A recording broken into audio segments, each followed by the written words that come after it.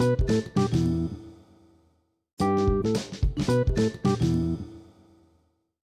everybody, and welcome back to the Planet Film Network. I am one of your hosts, Sean Monk. And I'm your other host, TJ Cornwell, and tonight, we're going to be giving you our review of Ant-Man and the Wasp: Quantumania, which just came out last week on Thursday. Absolutely. So we are going to be giving some non-spoiler thoughts up at the top.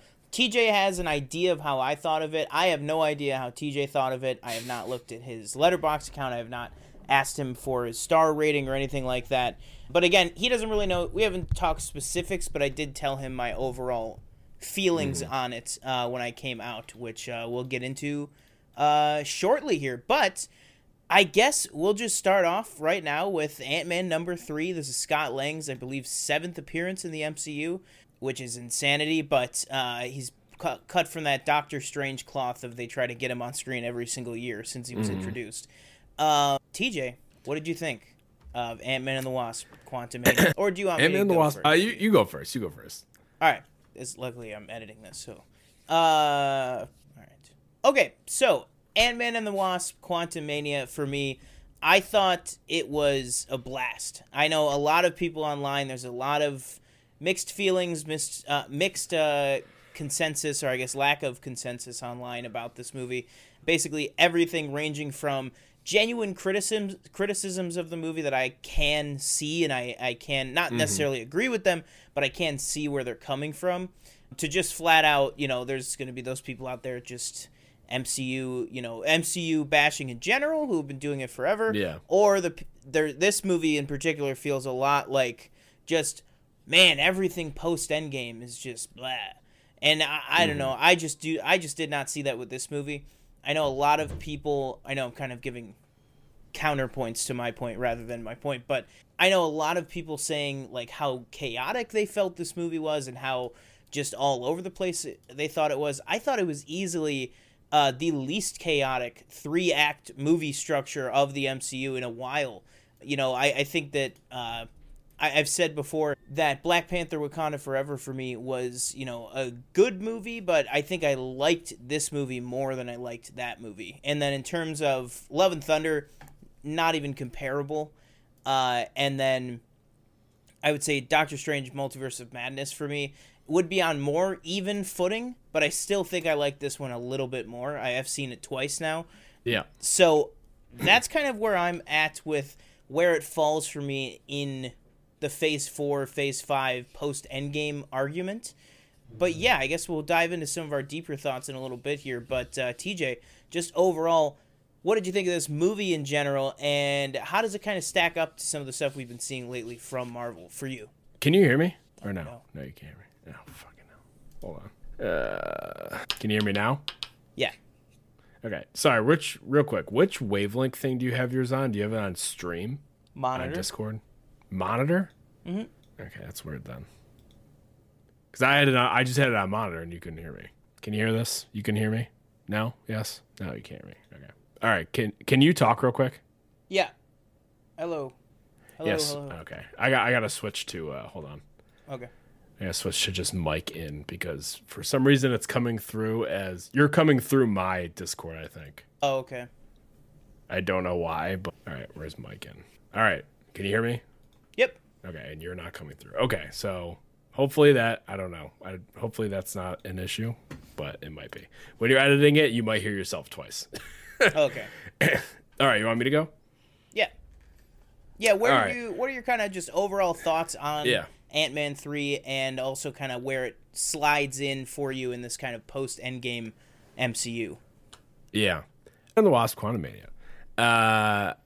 I thought at the end of it, to me it was kind of a middle of the pack MCU movie. I didn't think it was bad. Like I said in my TikTok review, I don't think it's as bad as people are saying. Like I feel like people have it like bottom 3, like Marvel. I don't think that's true at all. But I also wouldn't put it in top tier. Like I wouldn't put it with the Winter Soldiers and the Infinity Wars. But I also, again, wouldn't put it with the Black Widows or the Dark Worlds, I think just kind of in that little spot where it's like, like, oh, okay, that was fine. I didn't laugh all that much, to be honest. Some of the humor got me. Specifically, just kind of that Baskin Robbins stuff I thought was really funny for some reason. It really worked for me in that way. Yeah. I probably could have watched a callback whole to the movie first about one. that. Yeah. For me, Kang's a standout. Obviously, you go to this movie to see Jonathan Majors in this role. He's very. The word that came to me when I was watching it was he's very stoic, and that might be like just a weird word to use, but No, yeah, I just feel like he has so much like you want to listen to him speak, and when he talks, you're very engaged in what he's saying, and and obviously Jonathan Majors is a really good actor, and I thought he hit this out of the park. But everybody else was in it, really good. Evangeline Lilly, she was kind of sidetracked, it seemed, which was very, very odd. Real quick, one thing I did say, or one thing that I was thinking, I know everybody was like, well, why is it called Ant-Man and the Wasp if the Wasp here we go. isn't even Are we going to have the same thing? I was going to say, well, wasn't Michelle Pfeiffer at one point the Wasp? There you so go. Then That's technically, what I literally it is wrote Ant-Man that. and the Wasp. I will say that consensus has come out on Twitter or Right. just in the movie sphere, but these are the partial of the notes that I took when I was watching it. That was terribly in frame.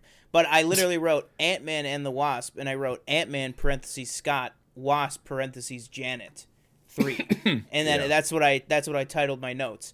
Yeah, just to hop on that quick sidetrack, which I'm sure we can talk about later, but I definitely want to circle back to that, of the fact that really, if you look at this movie, it is Ant-Man and the Wasp. It's really Scott, Janet, and Kang's movie, which is great. I don't see how that is I see like I said, sorry, I won't, but just we'll table that for later. The whole Janet versus Hope presence in the story, I think we can talk about a little bit. Yeah, I thought everybody was, good in it. I'm with a lot of people where I didn't really see how Catherine Newton added to the character of Cassie in any way. You probably could have just left the previous actress in the role. Yeah. But I thought it was a fine movie. I liked the post-credit scenes, and this isn't a spoiler, obviously, because he was in the trailer, but for me, MODOK just didn't work. Really? Until the very end. Until the end. Okay, yeah. Like those That's last fair. few quips back and forth, that worked for me. But everything else didn't work. But yeah, overall, I thought it was, middle of the pack movie, and I'm excited to see what Kang is, like what more they're going to give us, because like he's how very deep compelling. is this well going to kind of go? Yeah. Which I think is a great segue for us into the spoiler section here. But before we go, for those who haven't seen Ant-Man yet, which, could be some of you out there, what are you thinking 4 out of 5? I gave it 3 out of 5. 3 out of 5. I think I actually can't remember what I gave it on Letterboxd. I think it was a 4, and I think I'm going to stick with that. I think after 2 viewings, 4 out of 5 for me seems pretty solid. Yep. And that's to me, that's on my personal like MCU scale, right? So I also gave something like the I don't know, I don't know if this is, but just throwing a random thing out there, like something like The Irishman or like The Departed or something, that like a movie I really, really love. I could also give like something super prestige like that a 4. Just for me, usually when I'm going on Letterboxd to rate things, I subdivide, genre or franchise or something. So it's like a solid MCU 4 out of 5 for me. I really enjoyed it a lot. Almost actually everything with MODOK like worked perfectly for me. Again, we will talk about it because I do see valid criticism with that, of course. But guys, that will do it for our non-spoiler section of this. We will clip this out as its own separate video up on the channel, followed by our full spoiler discussion on the channel. So if you are just joining us for the non-spoiler section, thank you so much for joining us. Make sure you go ahead and like, comment, subscribe down below. And then go see Ant-Man, of course. It's only 2 hours, pretty quick. Come back, watch our spoiler discussion, comment your thoughts below and all that, and we will be right back with you in that video. All right, perfect. All right, so we are hopping into full spoiler discussion territory, so anything and everything in the movie is completely fair game here. We just talked a little bit about how we felt about the movie overall, and not more importantly, but hang on, I gotta take a breath. All right, everybody, so we are hopping into the full spoiler discussion, spoiler section of our review here. Not sure how long this is going to go, but basically everything is up on the table for discussion from this movie. But guys, we're going to give all of our thoughts on all this stuff, but what is your thoughts on everything? Let us know that down below in the comments. So, do you want to start with MODOK, or where do you want to go with this? We'll go in whatever direction you want to. just, how I do actually also want to talk about the trailers for this movie.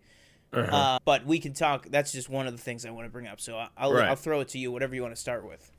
Yeah, let's start with MODOK, because I'm interested to hear your take, coming from somebody that really liked what they did with the character. Yeah, so obviously I have read comics. I think it's common knowledge on the channel. More, you are not as versed in comics as I am. Not saying that I am a comics expert at all. Unless we're talking Invincible, which I just finished. But that is true. You finished all 3? Yep. I felt your pain the other day because on Christian Harloff's channel, which you can go check out his channel, he was talking about it because he used to work for the company. He was like, my friend was like, or I finally watched the show and I was loving it, and I was like, I should pick up those books, and I look over on the shelf behind me, I had all 3 of them. And I'm like, you were looking all that time, and he just had all 3 of them, didn't even know they were there. Yeah. Anyways, MODOK is a comics area that I am just not as well versed in. I have not watched the new Rockstar's breakdown of MODOK, but obviously I've played the Avengers game, as have you. I have base knowledge of MODOK in other things, the Patton Oswalt Hulu series, obviously. So I'm familiar with MODOK in a lot of different forms. I just have not read the comics in particular on MODOK. So take that with a grain of salt, if you will. But I really, really loved what Peyton Reed and Corey Stoll did in this. Again, I know there's criticism out there that says that's just the overall look didn't work, the humor with him didn't work, the actual, buying into what what MODOK is didn't work for some people. And I totally see that. I totally see that and can get where people are coming from. But for me, like I said, I think Corey Stoll really knocked it out of the park, especially with some of his line delivery. Like when Cassie has that moment, which I'm sure we'll talk about, that a lot of people have been back and forth about, the whole "don't be a dick" thing. And I just love Corey Stoll, just the way that he delivers the but I don't know what I'm gonna be. What should I be? He's just this almost childlike asshole, which again doesn't really fully match up with the Darren Cross that we met in the first Ant-Man. Not really, but, a lot's happened. The guy got turned into a giant head with little tiny arms and legs. A lot can happen to a person's psyche to change them. But yeah, it's really just one of those simple things of, I'm sure you'll have more to say about it not working for you than it working for me, just because in almost every scene, I think it worked. I loved the whole, initial speech to all these different people of the destiny you've been running from all your life is finally here. And then they're Darren? I loved the whole, it goes into the full, montage flashback trope, and then it just breaks you out of that. And they do that, I think twice, at least twice, maybe 3 times in the movie. It works for me every single time. Especially then again, you get kind of the equal moment where, he's kind of looking to have his, Joker moment. And then he tries to have it again with Hank when he's like, oh, I bet you never thought you'd see me again. And then Hank just pulls the same thing. But how did you kind of feel about MODOK, his role in the movie and kind of the overall look and tone and just being in this movie in general, I guess? Yeah, I thought the idea of what they did with him was good. I thought what they were trying to do and what worked for, a lot of people was a good idea. Just kind of making him kind of a comic relief villain. Which I guess, again, I'm not versed in him at all in the comics except for, the Avengers game, and that's about it. I always thought he looked goofy. I always thought it was kind of an odd character, but and something that I remembered. Definitely a character I remember just from his appearance. But just it just didn't really land for me. None of those comedic beats, like I said, except for the end, not including the dick. I thought that was the worst part of it. That whole exchange just felt very clunky to me, and I looked at Danielle, I was like, somebody wrote that on a piece of paper and said, "Yep, there we go." And I don't know, it didn't work for me. See, for me, that line, what you just said, I've seen so many people say what you just said. That to me is one of the things of this movie that I just feel like I just watched something completely different. And I will say I watched it. The first time I watched it was completely, well, actually, I digress. I'm not going to talk about that because I watched it after hours at work. But I'll make sure I edit that out. I'll say for you though, the first time I watched it, I was completely alone in the theater, so maybe that had an impact on it. But yeah, the first time I watched the movie, I was sitting there and I was genuinely like, just fully bought into that moment. Like, just with, like, I had no, like, oh my God, like, somebody really wrote that, like, type of thing. I just really liked it. I don't know. I don't know, but continue. I know. Well, let's talk about the moment that you've been talking about, the Avengers moment at the end, kind of. Yeah. His So the only time that whole comedic beat and everything worked for me was at the end when, he's talking to everybody and they're all like, even the people that haven't seen him yet are like, oh my God, what happened to you? And he's like, I'm gonna die an Avenger, and everybody's like, yep, yeah, sure, you are, buddy. You did that, yeah. That worked for me, just from everybody's like kind of like, what do we say to this guy? And he's like last dying breath, and he's like half choking on his he's like vomit or whatever. Yeah, and everybody's like, yeah, you did it, Yeah, I love Scott's line. That did work for me. He just goes, a lot's happened today. Yeah. and I love too that, like, Hope, I guess maybe we could transition from MODOK into Hope here. Yeah. That was the first time she'd seen him the entire movie, was when he was dying. Right. And just goes, Hope, you changed your hair. And she's like, oh, thank you. Oh, yeah. Oh, my God. But yeah, what did you think of Hope in this movie? Were you shocked when you were like, when the movie was going and you're like, oh, she's really... she's kind of sidelined in this one. I'm not shocked I wasn't shocked in terms of just the overall kind of sentiment around the movie and, kind of her presence in the trailers and everything. Mm-hmm. I wasn't really expecting this huge...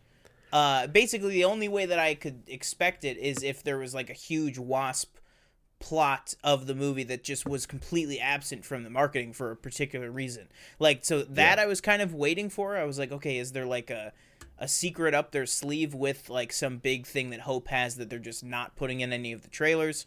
I would say about less than halfway through the movie, I was like, okay, no, that's not what's happening. Like, basically, her only big moments are in the trailer. And I guess we can, lightly touch on, too, the whole thing with the trailer. I just think they gave away so much with the different shots of Hank and Janet walking together when, they are separated at a certain point of the movie. It's that Empire Strikes Back thing, right? This is the kind of Empire Strikes Back movie of where you split up the main team, where you get the kind of... the Pyms all together, or the Van Dynes all together, and then you get Scott and Cassie, and then kind of everybody that they end up teaming up with together, but separate. The movie is very Star Wars, FYI. 100%. Yeah, that's the overall thing, too, of another reason I just liked it, was I just liked that it was just this, sci-fi, almost more just straight up sci-fi than sci-fi fantasy, because it really is truly science fiction. Like, just so much. Like, I saw this one tweet, and I know I spend a lot of time on Twitter, unfortunately. I know, like, every other sentence I have is I saw this one tweet. But that's some of the great parts of Twitter, is that you can see all these different tweets that spark these ideas of conversation and discussion about movies, saying, they were like, as soon as I saw the buildings that were alive, I knew exactly what this movie was going to be, and that's exactly how I felt. As soon as they said, did the whole drink the ooze, my mind immediately, the first two movies that my brain went to, and I'm almost 100% sure you've seen one of them, not sure about the other one, is Galaxy Quest and Hitchhiker's Guide to the Galaxy. Both of I haven't seen either. Oh, okay, fair enough.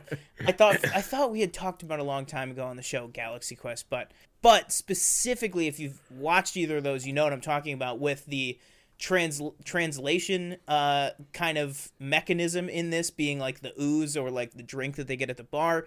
And then even in the MCU, we've seen something like that before where the Guardians say that they are implanted with universal translators. But this was just a lot more of a sci-fi twist on it. It really, really made me think of the kind of earworms in Hitchhiker's Guide to the Galaxy, where it's a literal worm that goes into your ear and translates everything. As soon as I saw that, and then of course there's a big, there's this whole thing of all these aliens are chanting this thing and they don't know what the hell they're talking about in Galaxy Quest, and then they get it translated and it switches over the audio just like it did in this movie. And so as soon as that happened, my brain was like, okay, this is just going to be a fun sci-fi Hitchhiker's Guide, Star Wars, pulpy adventure thing, with Kang in there being a, dangerous, devious threat to everybody. But to circle it back to Hope, she was just kind of there. I mean, that was the weakest part of the movie to me, was probably Hope in general, because I don't know, did it seem like to you, did it seem like she wanted to be there? Like, she just didn't feel in character in every scene to me, like the way that she has in the past, 3 movies that we've seen her in. Right. Yeah, I mean, honestly, to me, just thinking back at the movie, and I'll be interested to see, because I do want to watch it again. I'm not going to go to a theater and watch it. I'll probably wait for Disney Plus. But just thinking right now, it's like I don't really remember her much, like, just in the movie at all, except for that last, scene where she comes back. But other than that, I'm just kind of like, I think most of her role in this movie was pretty forgettable. Yeah, it's a lot of either like, just, her doing her like you have to blaster tell thing, us, Mom. or her just like arguing with Michelle Pfeiffer and just like being like, oh, why didn't you tell us this? Or stuff like that. And that's all I can really remember. That's pretty much all it is. Yeah, which does suck, because it's called Ant-Man and the Wasp, so you'd expect the Wasp to be in it. And I think, we both have this idea that, the Wasp is actually Michelle Pfeiffer's character, who was the Wasp at one point. She wears the suit. But I think so far for that character in the MCU, they haven't really like gained a good footing. Yes, for me, like in the last movie, I don't like that movie either. And then I think she's just kind of showed up in various, like, she was in Endgame for the big battle, I think. And then I don't know if she's in anything else. No, it's just the other 2 Ant-Man movies, yeah. But, like, I compare her to, like, Rhodey, right? I feel like that would be maybe the closest comparison. Right. Unless I'm like... Well, then also even, like, something like Loki, but I feel like that's almost a special circumstance with that dynamic. But, so, like, think Rhodey, right? So, it had a bit of a stumbling block with a recast. But now, I mean, Don Cheadle, I'm excited for him to be a co-lead of Secret Invasion, and to have his own movie coming out as Rhodey. He's been in like 10 movies, way more than the Wasp has. But even I'll set Rhodey all the way back to like Civil War. Like after Civil War, I think Rhodey could have led his own movie. Maybe even after Age of Ultron, I think that Rhodey could have led his own movie. But really after Civil War, Hope, I just feel like, even if she were to, and I know last time we were live, which was 2 weeks ago at this point, we did that giant Kang Dynasty Avengers kind of bracket thing. And I really just can't even see her being on the Avengers team. You know what I mean? Like, I just don't see, like you said, they haven't really gained a footing with the character. And in terms of her as a superhero, I just kind of like you said, okay, she can fly and shrink, and she has hand blasters. That's pretty much it. You know what I mean? And granted, you could say, well, Ant-Man only has this and that. Yeah, but it's the writing and the characterization and everything that makes Scott Lang such an integral person that now we couldn't picture an Avengers movie without Scott Lang, as long as he would be alive. I think it just comes down to that. It just feels like either she didn't want to be there, or she had a reduced role for whatever reason, although I know she's been coming out, she's been very public lately about reflecting on the stuff that she said, and about how, Marvel and Kevin Feige's thing is kind of like, that is the kind of James Gunn approach that we've seen recently with Zachary Levi. That's your business. As long as you aren't hurting anybody, we are not in the business of, getting rid of people for their political views, yada, yada, yada. Whether you want to think that went into it at all or not, I do think that it's a fairly jarring, probably for me, like I said, the most jarring, my least favorite aspect of the movie is not Hope herself, because I still enjoy when she's on screen, but I'm just like, for me, at the beginning montage, right, where she's working at Pim Van Dyne Industries and she's Zuckerberging it up, and yeah. I almost would have been like, okay, and then that's what she's doing, and she's just not going on this adventure. You know what I mean? I feel like you could almost literally take her out, and I feel like God, you're gonna talk me in. You're gonna talk me down to a 3. No, but I feel like you can feel the studio notes of like, well, what's Hope's big moment gonna be? What's her big thing?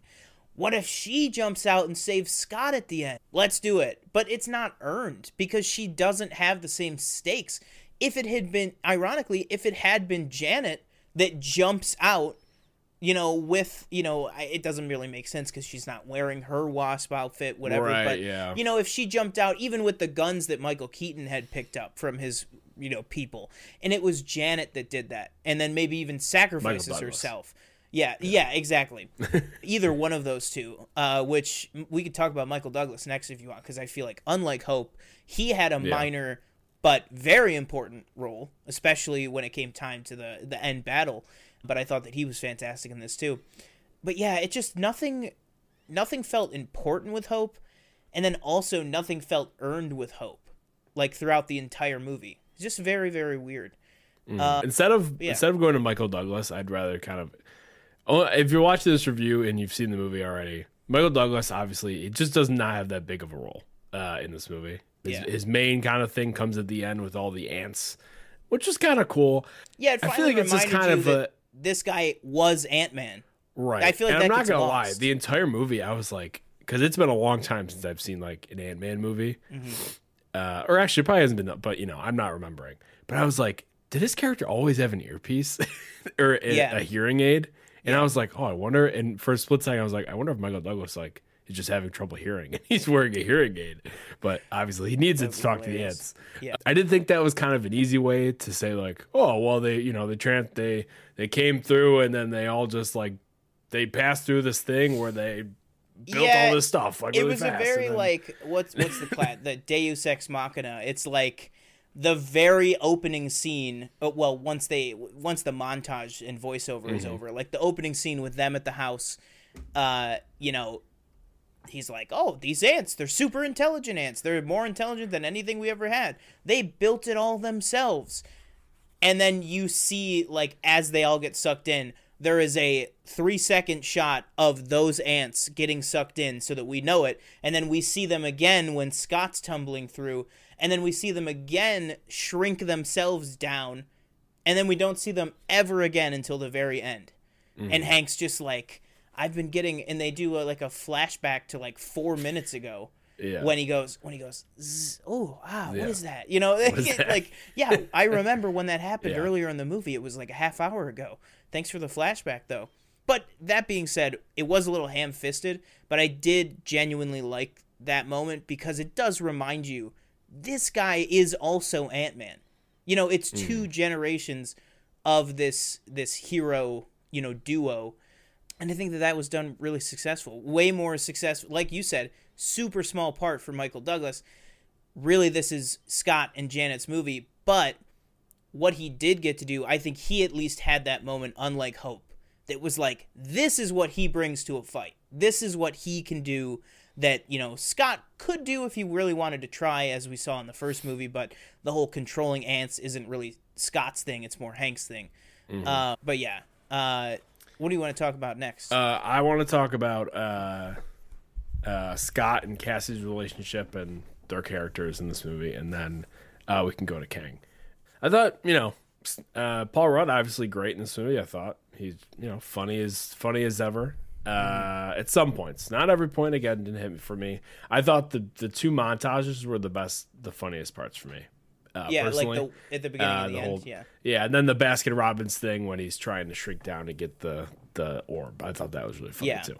A lot less humor, like overall though, like by design. Like it's a lot more serious of a movie than like Love and Thunder or even Multiverse of Madness. To be honest, Multiverse of Madness is a little more like dangerous, but takes itself less seriously than I think this movie did. And then Catherine Newton, I thought was, she was fine. I thought she did what she was supposed to, and that was kind of about it. Again, I don't really have a connection to Cassie Lang and either of the actresses that have played her. So it didn't really bother me that she was in this movie. But I don't think that she added anything more to the character. I don't know about how you feel, but yeah. But I did like that she kind of... It tells you who she is she's grown up. She's kind of, she's trying to make the world a better place. She's at these kind of protests. She's getting arrested for being at the protests. I thought and this is something that I heard somebody bring up, which I thought was interesting. Everybody's probably brought up before, but the fact that we kind of just established that she's like this really super smart girl that we never really got there was nothing that made us think that earlier on. I actually hadn't really thought about that until you just said that. Like, when she's like, I built this thing to like transmit to the quantum realm that like sends a signal back, and like it's like, okay, it's just kind of, I feel like it's just kind of like assumed, and I'm not saying this is a positive thing. I think it's just one of those, like there's a lot of like in the MCU, like, okay, Bruce Banner, Tony Stark, and really those two are super geniuses. Peter Parker and Scott Lang are also geniuses when the writers need them to be. You know what I mean? Like those, I always felt like, because then in Civil War you get the whole like he builds his own suits, like Spider-Man I'm talking about. Like he builds his own suits. He builds, he is figuring out the web fluid on his own, all this stuff. But then they kind of move away from Peter Parker being a genius. I feel like the same thing with Scott. I just yesterday watched the first Ant-Man again for the first time. I hadn't seen it in like a year. And in the first one, they really pushed. They're like, he has genius level intellect. It's just what he's using it for, type of thing. So I feel like they just kind of was like, yeah, Cassie's smart just like her dad is, remember? Because her dad's like he's super smart. Right. And it's like, right? Like, and I feel like that did not play as well as I think they thought it would. But in terms of the relationship, like with Cassie, I feel really bad for what happened with Emma Furman. I mean, I think that's terrible the way that they, that she found out when the rest of everybody found out. I don't think we're ever really going to know the story behind that. But, I mean, at the same time, it's like you said, Emma Furman was in, like, 5 minutes of Endgame. Like I have way more emotional attachment to the little girl who played Cassie, who I saw a great like idea or theory, I think on TikTok, that was like, what if at the start of this movie they announced that it's Catherine Newton or whatever. You kind of can't work with Endgame, but either way, the thing goes basically to give Scott and Cassie, which I don't know if you want to transition this over to Kang or whatever, but when they're in the prison cells, and there's that scene, there's first that actually like kind of tense scene where MODOK comes up and he's like, tells Cassie, we only could do this because I got your signal. I figured out what it was, you guys, etc. But then Kang shows up and he just kind of like, like tenses them up. He kind of like throws Scott against the wall and then just kind of holds Cassie in the air.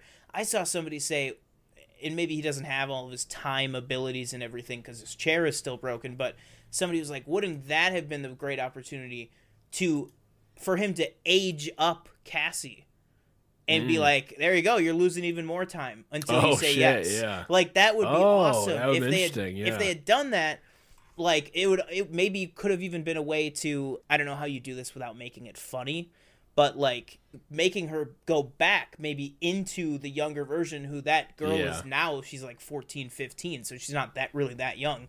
And then like putting her back and having that be the threat rather than Kang, who's this, time warrior, just kind of use Jean Grey telekinesis to be like, you know what I mean? Like I didn't find that super imposing, but okay. Yeah. I mean, I don't know. Let's talk about Kang because I found him incredibly imposing as a villain. Jonathan Majors has this fantastic quote. I mean, you could listen to quotes of him talking about his approach to all the different Kangs for hours, but he has this one where he said, "I wanted this one in particular. I wanted to speak like I was a man who knew 100 languages fluently. Like every word that I was saying was the most weighted, thought out, in that exactly what you said, stoic, comes across entirely. In that sense, I found him, what's big word, foreboding, like concerning, I was scared, everything like that. But in terms of him and I think where this movie does start to fall down for me, which again, I still really, really love this movie, but where it does start to fall down for me is like, you have the next Thanos, and he's just, he's just kind of like pinning a guy up against a wall and being like, you better help me. And then like later on, he's like, Cassie takes over his video call, his little video feed, and he's not just like immediately finding her and killing her. He's just like, what's going on? What? It's a lot of the like Darth Vader in A New Hope of the what? Like that's what it kind of reminded me of. But that being said, I think that all comes down to the fact that this is an introductory Kang that we're getting. This is probably not the Kang Dynasty Kang, or if it is, a lot more is going to happen to him between now and then. It's an Ant-Man movie. Ant-Man's got to win at the end.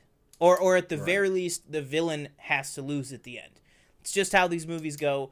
So for that reason, I can kind of put it aside and enjoy it for what it is. But that's kind of where I felt on Kang. I thought Jonathan Majors, absolutely incredible, crushes the performance and everything.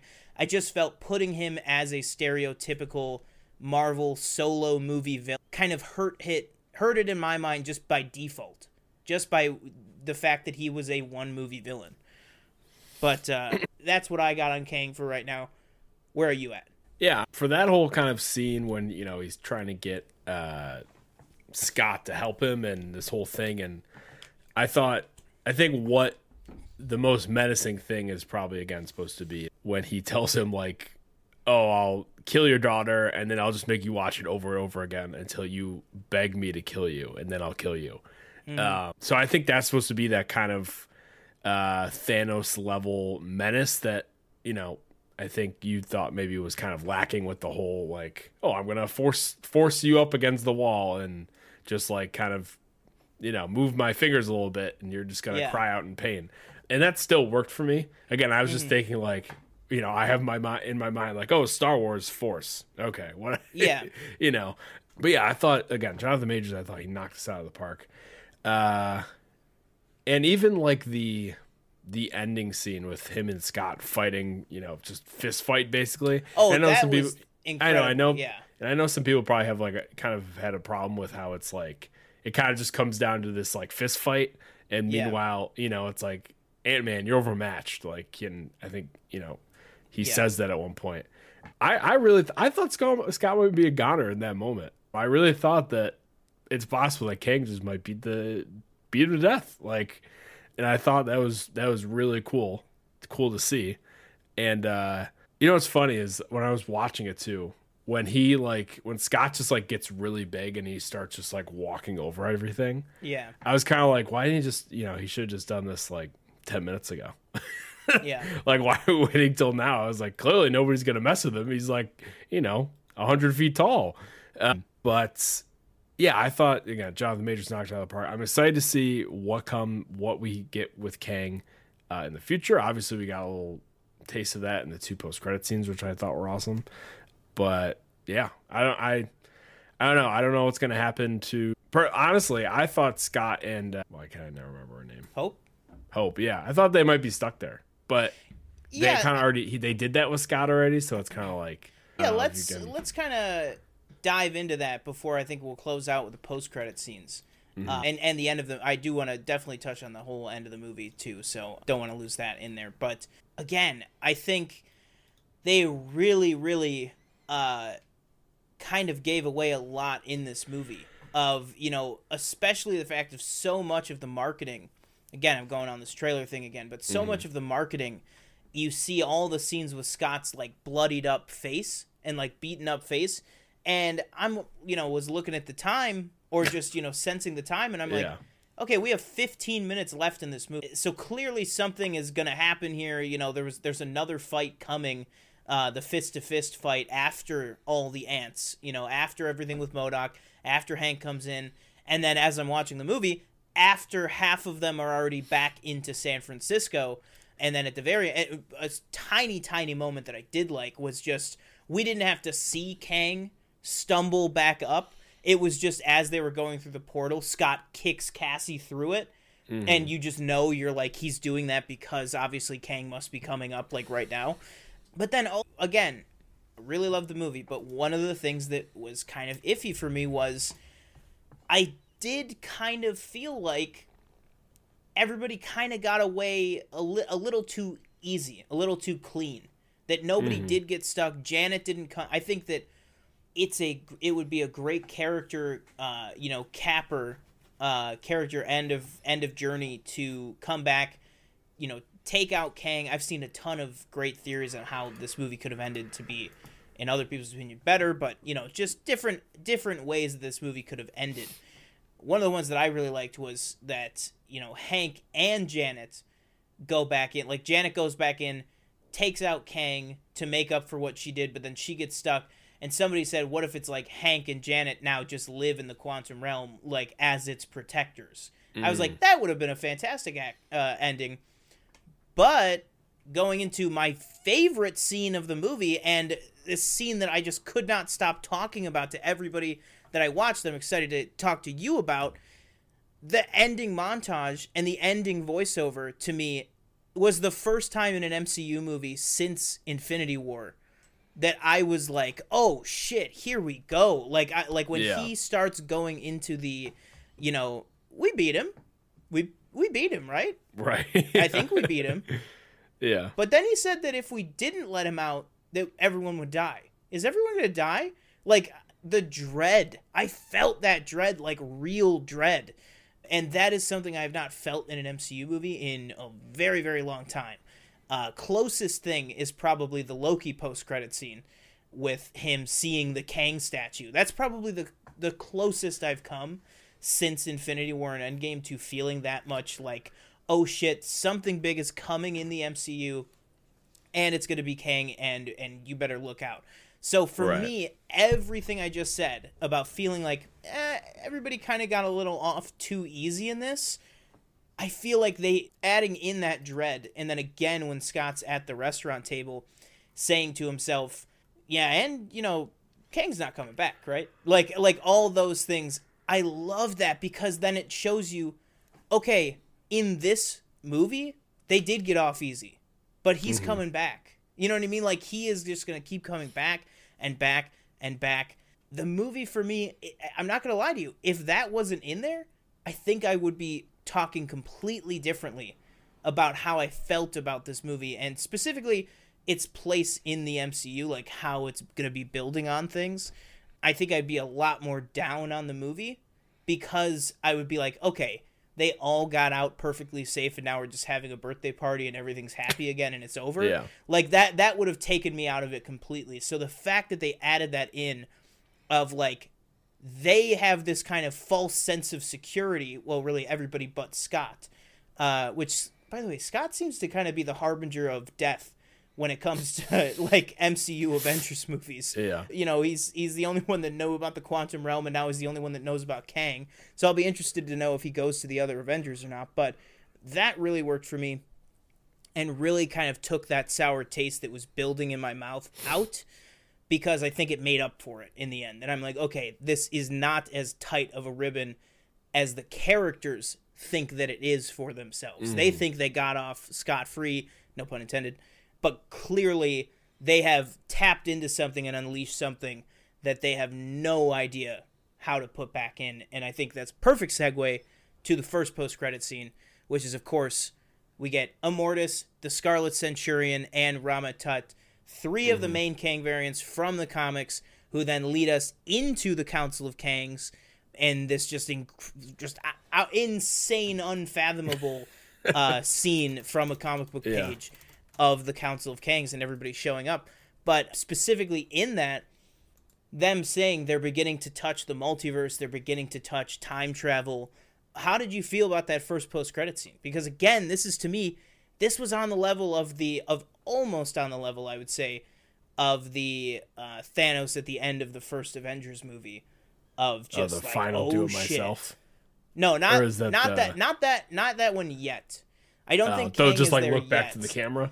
Yes, exactly. Yeah. The like hand on the throne and like standing up, like, all right, it's time to get down to bit. But what did you think of the this first post-credit scene and the different looks at some of the Kangs? Yeah.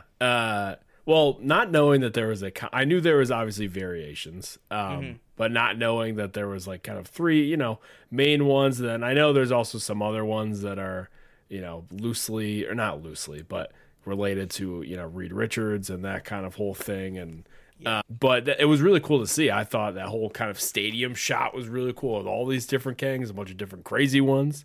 Obviously, I feel like they were probably like, told Jonathan Majors like, hey, you could do these three, try to keep it maybe in the same, in some sort of vein, but all the other ones just do whatever you want, and there's a bunch of just crazy people going all around. I thought that was really cool. Yeah, so I'm interested to see like what happens, because obviously they're kind of, I don't think they expected anybody to beat the Kang that they sent down there to the quantum realm.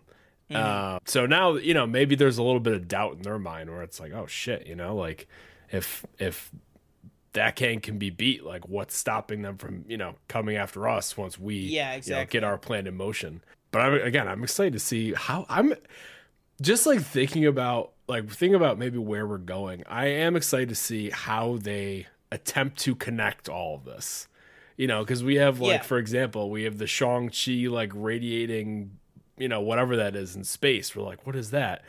We don't know how Eternals is going to go, Eternal, like, Gemma Chan is like snatched up at the end of it and then they just kind of go away.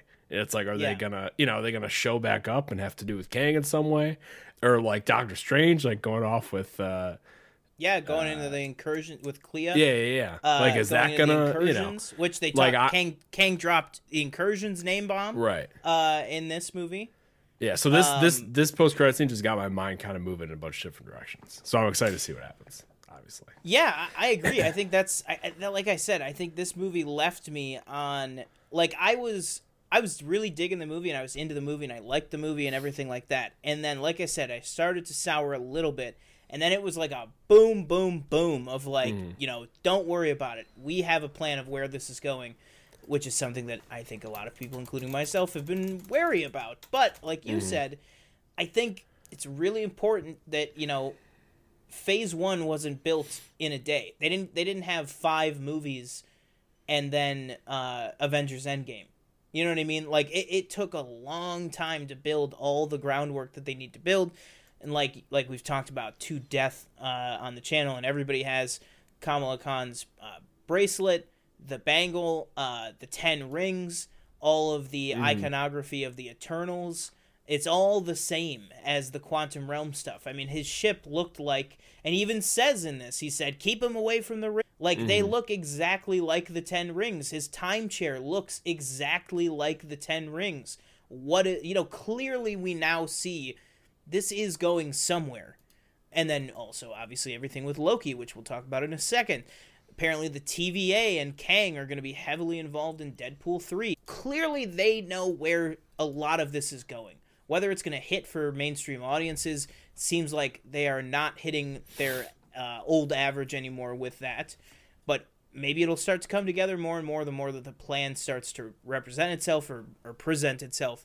But last thing I want to touch on here, the very end credit scene of another variant that we meet, Victor Timely. Clearly this is in the either early 1900s or late 1800s. And yeah, basically we get this scene where this guy is explaining to this group of regular folk that not only is time travel possible with his new technology, but we are not just capable of traveling time, but bending it to our will. And then who is sitting in the audience but a absolutely petrified looking Loki and a still doubting Mobius.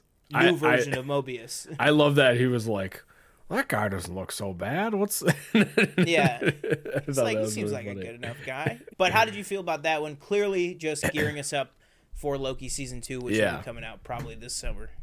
Yeah, that was awesome. We haven't seen Loki in a long time. It feels like forever. When did the season 1 come out? 2021. Yeah. Wow. Yeah. Yeah. So I'm after that post credit scene. I'm just more hyped for season 2. Kind of makes me want to go back and rewatch that season 1. So maybe I will do that. But yeah, I don't know much about that version of Kang either. So I'm interested to see how he plays in all this. I'm assuming he's probably going to be the main one in season 2. You'd have to imagine.